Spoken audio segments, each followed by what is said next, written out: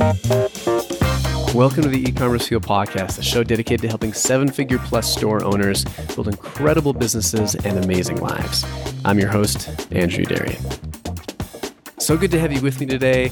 And today on the program, I've got Nathan Resnick from Sourcify, a company that helps store owners manage their sourcing and design and development, really collaborating with overseas factories to help streamline the process and help them pick the right factories for their design products. And we're talking about China. Nathan has a ton of experience. He spent time over there in high school in terms of learning the language, getting to know the culture. He travels there, half a dozen times or more per year, really understands that country. And we talk about some of the misunderstandings that the Westerners have toward China. We talk about some of the environmental policies that are getting enacted over there, discuss selling products into China, and if you're a luxury brand, if it's feasible to try to export products from the US to China, which I always has thought had potentially been an interesting area of opportunity. And of course, talk about Chargeify as well. But interesting perspective on China from someone who knows it very well. Before we jump in, I want to give a big thank you to our two amazing sponsors. First, to Liquid Web, who's the absolute best place online to host your WooCommerce store if you're serious about its speed, reliability, and performance. A couple cool things about them is they have a built-in staging platform for your WooCommerce store. So a few things you can do. You can easily make a copy of your store and stress test it. You can test it with 100 users, 1,000 concurrent users to see how it functions, to make sure it's working properly, and really to make sure it's ready for prime time, whether that's Black Friday, a sale you have coming, or just the holiday season. So if you want to learn more about why they can really supercharge your WooCommerce store, you can do that ecommercefuel.com/liquidweb. And then secondly, a big thank you to Klaviyo, who makes email marketing automation incredibly easy and powerful. If you haven't heard, they released a super cool new feature that you can calculate, or they calculate the LTV for your customers in Klaviyo. They can look backwards, forwards. They can even calculate purchase intervals and churn probabilities. So you can see what the LTV is of customers, looking backwards, and also estimated LTVs for customers you've just recently acquired. So you can even sync up your highest LTV customers, create a segment for them, and create a custom audience in Facebook so you can market to look-like audiences, which is a pretty cool feature. So if you're using them and you're not using the LTV feature, make sure you check it out. And if you want to get started for free, you can do that at ecommercefuel.com/Klaviyo. All right, let's go ahead and get into my discussion on China with Nathan.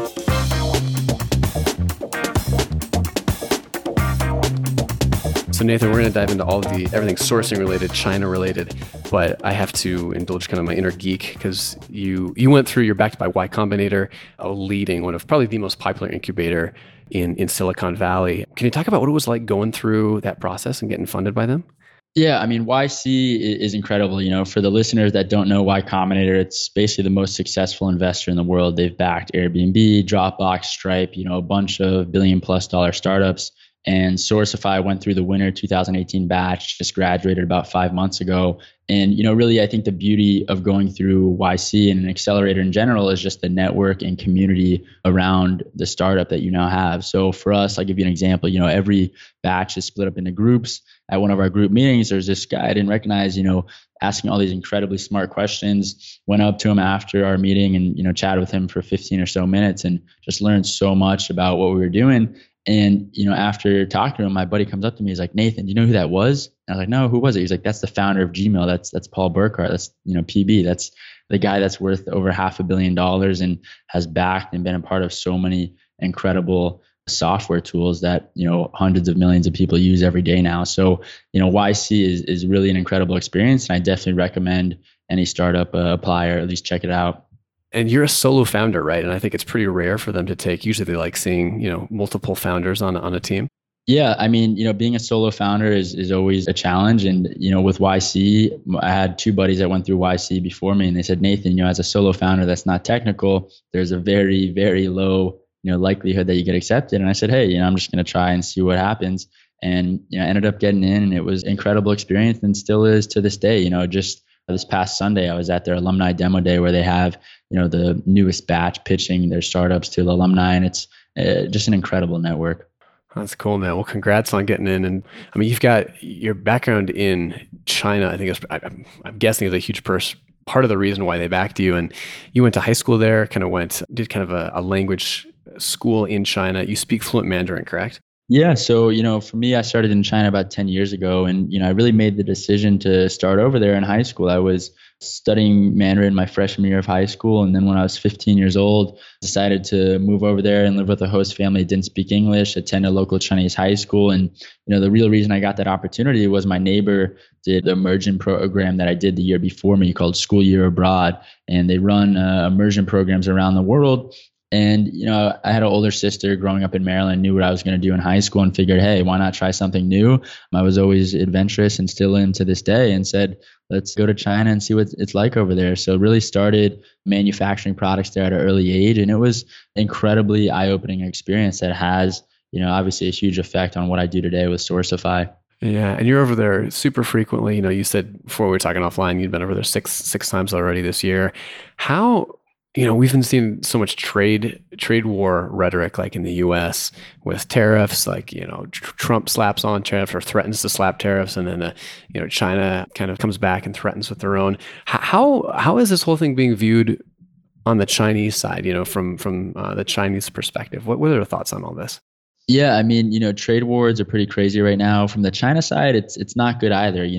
Basically now that every company that their HTS codes are being affected by these hiked tariffs, they're now having to pay more to import their products. So they're either having to reflect those increased costs on the buyers or on the factories. And when it's reflected on the factories, it means the factories need to have a lower, unit cost.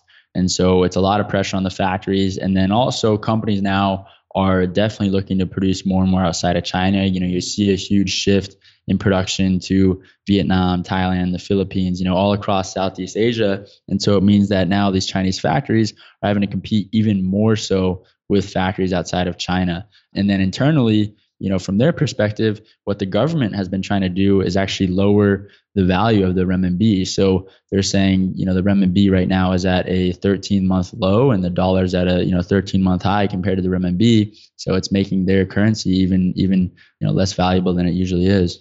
What do you see in one big trend I've noticed from the last year or two, especially this last 18 months, it seems like, is factories in China selling directly via Amazon to end merchants or to end customers in the US. They sell, they get the sale on Amazon. They ship through ePacket, and a lot of times people don't know. Like, is that something the factories you work with? What percentage of them are you seeing actually do that? And of the ones that aren't, like, is it something that's on pretty much every factory's radar? Like, hey, we can kind of just list directly and cut out a lot of potential middlemen. Is there more friction points than maybe you would guess for factories to do that? Yeah, it's a great question. I mean, I would say there's definitely more friction points than people assume. I mean, basically, factories are set up to be a B2B company. They're reselling and manufacturing their products for other companies that are then selling those products directly to consumers. And so if a factory wants to then go sell on Amazon, they're having to put cash in inventory. And for them, especially if they don't have a lot of working capital, it's very hard for them to allocate this cash into inventory. And then on the logistics end, a lot of these factories aren't set up to ship in, the B2C model. And so even though they can, ship product over to FBA, it still means that they're having to carry cash into inventory. And so at the end of the day, especially as a factory that's doing well in the B2B world, it really doesn't make much sense for them to go sell directly on Amazon, just because now they're competing with their B2B customers.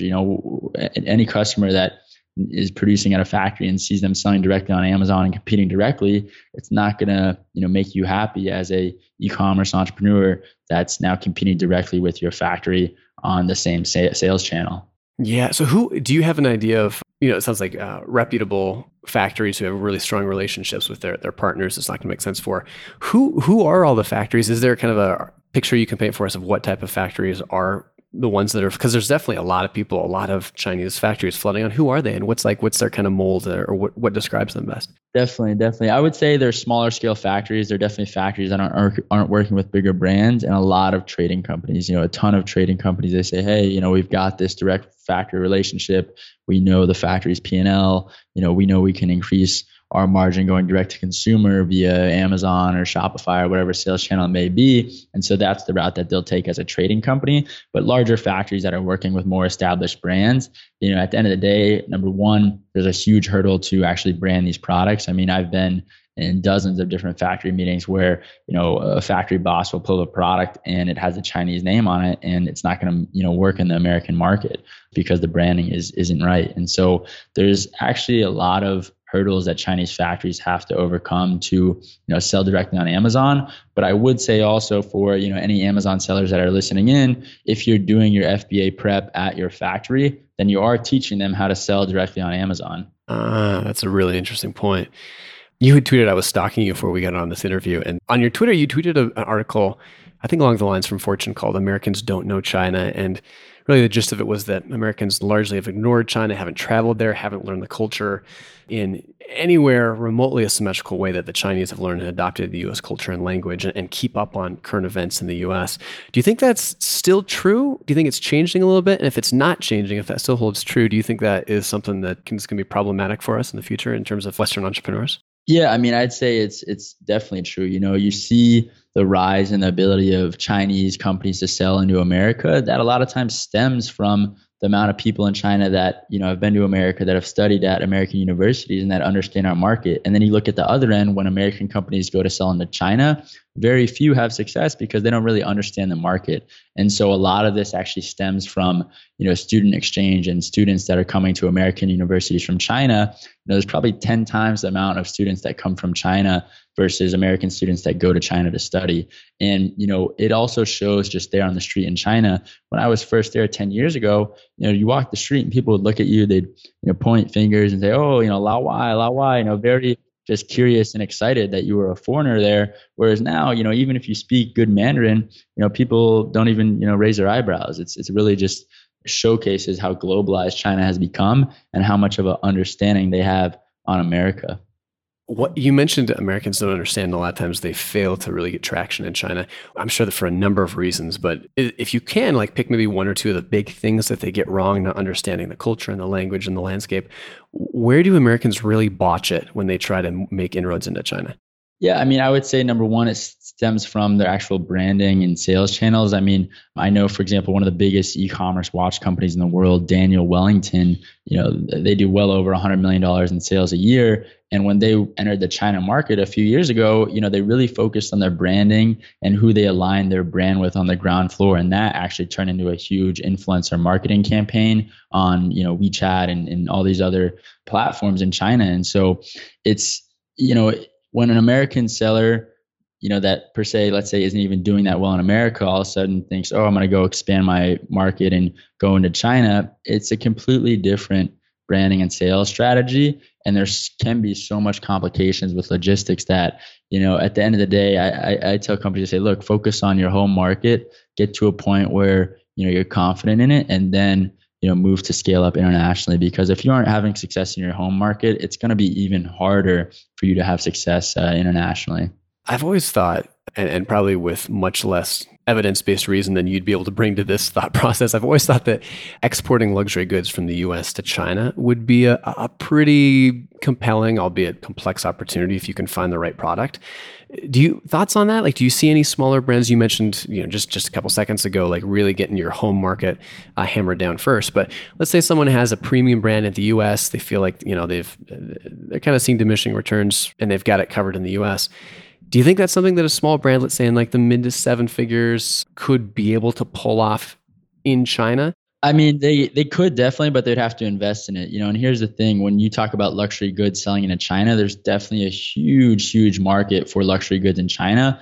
But the luxury goods that are being sold at volume are all the international brands that, everyone's heard of, like, Gucci or LV or, whatever it may be. And so even if you're a luxury product here in America, if you're still a small brand doing even seven figures in sales, that's maybe, 1 or less than 5% of what these big international luxury, products are doing. And so I think it still stems from your brand and actually, driving brand recognition internationally now. And it's something you're going to have to invest in, especially from like a logistics standpoint, but also just from a marketing standpoint. You see a lot of companies that are having a lot of success through influencer marketing in China. And, I think where the opportunity is for companies in America is actually around, medicine or vitamins. I mean, there's a lot and, a huge amount of fraud and a huge amount of people that are scared of buying, local medicine in China for fear of it, basically being produced the wrong way and, damaging their body. And so a lot of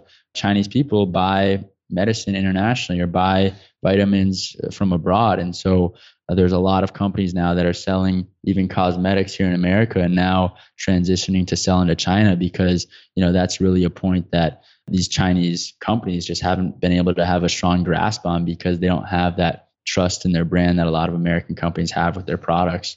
What have you seen on the environmental front? I mean, the last 10 years, obviously it's a lot of pollution issues in China with production, all that kind of stuff. But it seems like the last year or two, the government has started cracking down.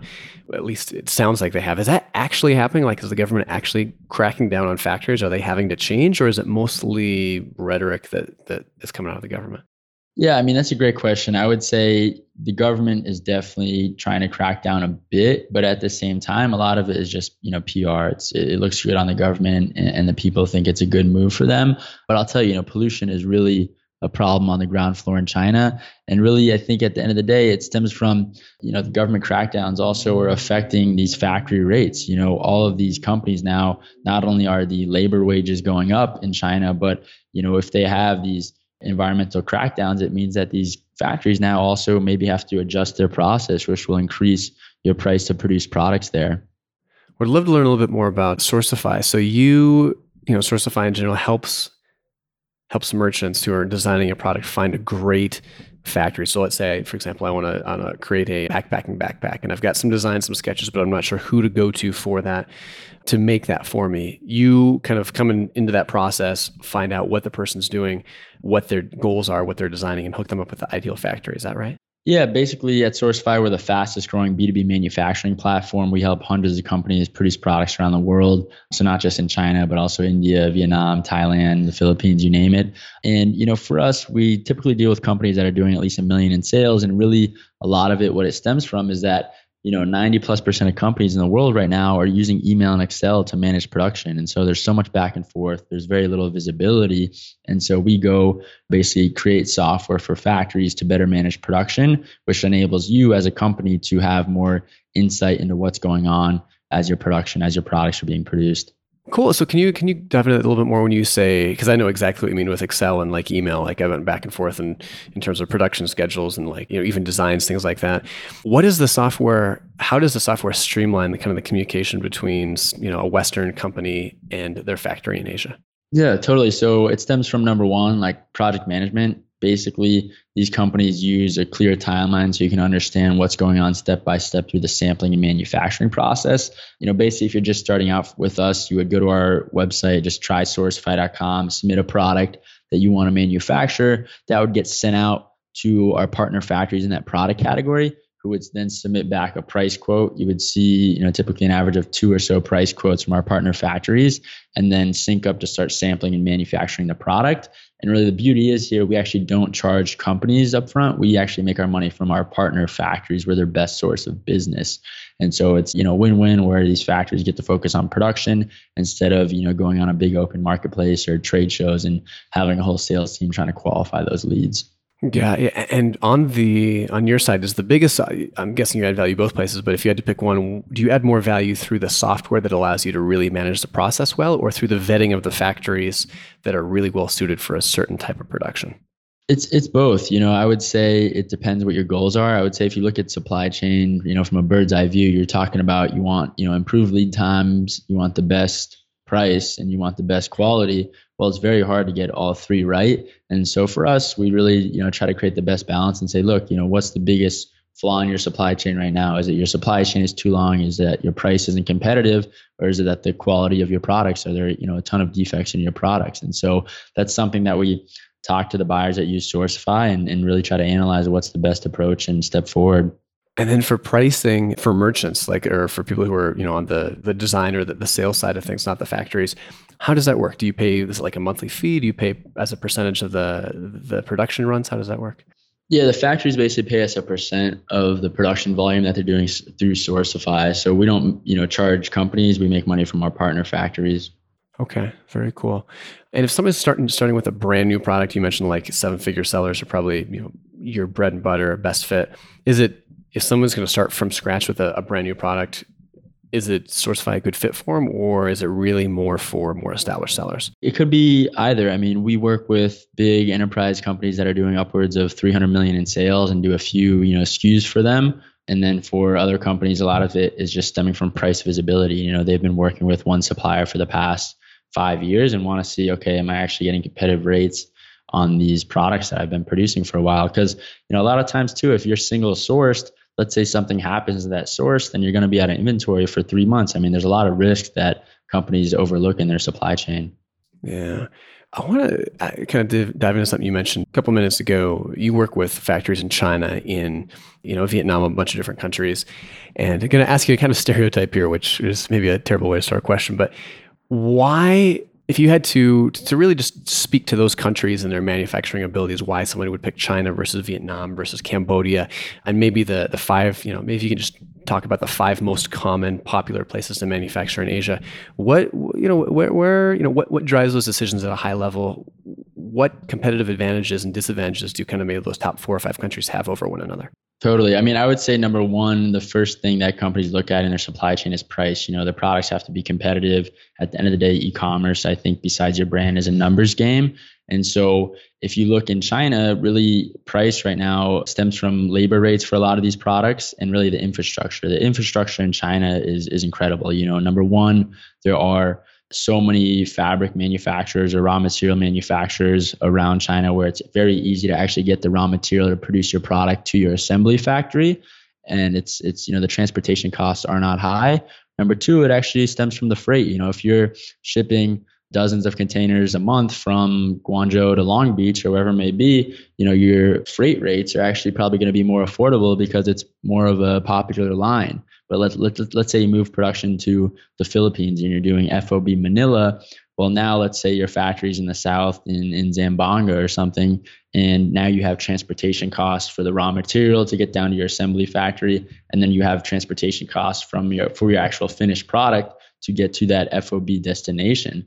And then, freight rates from Manila to Long Beach or wherever your, warehouse is will, probably be very different than a more competitive freight line, a more popular freight line. So, really a lot of it stems from infrastructure and also raw material. I think a lot of e-commerce entrepreneurs actually overlook how their unit costs come about. And really all of it stems from raw material. You look at a good example is watches. What goes into producing a watch? It's your watch case, your watch straps, your watch hands. There's so many little components. And most of the time, you're dealing with the assembly factory, and all of those little components are produced at specific component factories that your assembly factory has a good relationship with. So maybe making some assumptions here, I'm guessing China's going to have the best infrastructure. They probably have the most raw goods, just given the size of the market. I'm guessing their labor is probably a little more expensive than some of the other places. So is it fair to say that China would be, if the components or the transportation element is a huge part of the cost, China is going to be a better bet. But if you're building a product where labor is going to be the biggest component of the cost and cost of that product, maybe a place like Vietnam or the Philippines would be a better bet?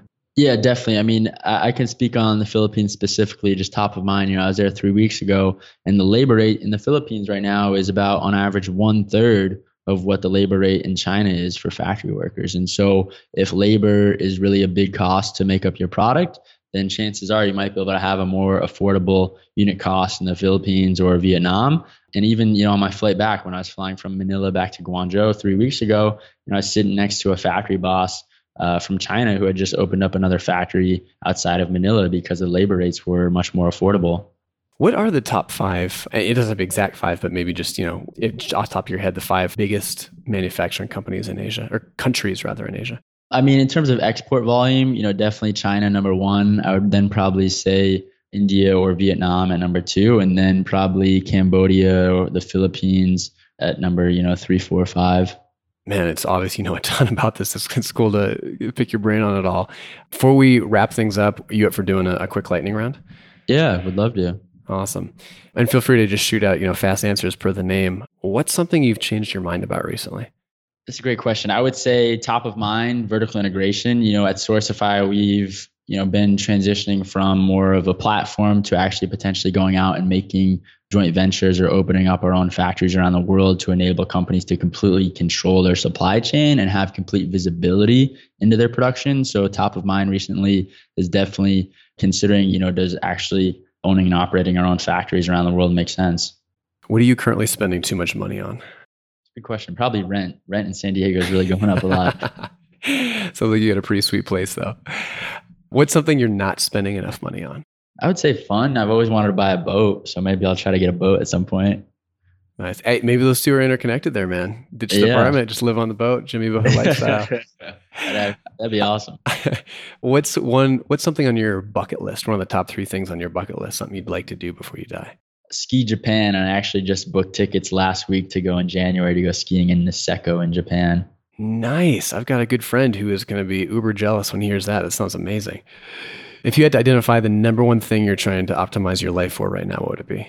Time. I mean, time is the most valuable asset that we have, and everyone has the same 24 hours in a day, but how do we make the most of it? Yeah. And then finally, what's your favorite city in Asia? Favorite city has to be Hong Kong. I just love how international it is. Very cool. This has been fun, man. If you're listening to this and you're either selling stuff and want to be able to streamline your operations with factories, or if you're looking for a great factory and a great platform for helping you manage that design, iteration, sampling, and production run process, check out Nathan's company, Sourcify.com. Very cool tool, and obviously Nathan knows what he's talking about here. So Nathan, thanks so much for coming on and sharing. Really appreciate it, man. Thank you. That's going to do it for this week, but a few important things to know about, especially if you're a store owner before you go. First, if you're looking to hire for your e-commerce business, make sure to check out the e-commerce Fuel job boards. We'll get your job in front of thousands of qualified job seekers to find you the perfect candidate. And if you're looking for work, you should check out the dozens of hand-picked opportunities along with lots of other roles that pop up every week at ecommercefuel.com/jobs. And if you're an established store owner, you absolutely should be a member of our private community for 7-figure plus store owners. You get access to a discussion forum with over 1,000 vetted, experienced e-commerce entrepreneurs, invitations to our in-person member-only events, and access to our private review directory with over 5,000 software and service provider reviews. If that sounds interesting, you can learn more and apply for membership at ecommercefuel.com/form. That's FORUM. And a big, big thank you to the 2 sponsors who make this show possible. First, to Klaviyo, who makes email marketing automation incredibly easy and powerful. If you're not using them for your store, you're leaving money on the table. You can get started for free at ecommercefuel.com/Klaviyo. And then secondly, to Liquid Web, the absolute best place to host your WooCommerce store anywhere online. If you want a rock solid store that can scale with you when you need it to, check them out at ecommercefuel.com/Liquid Web.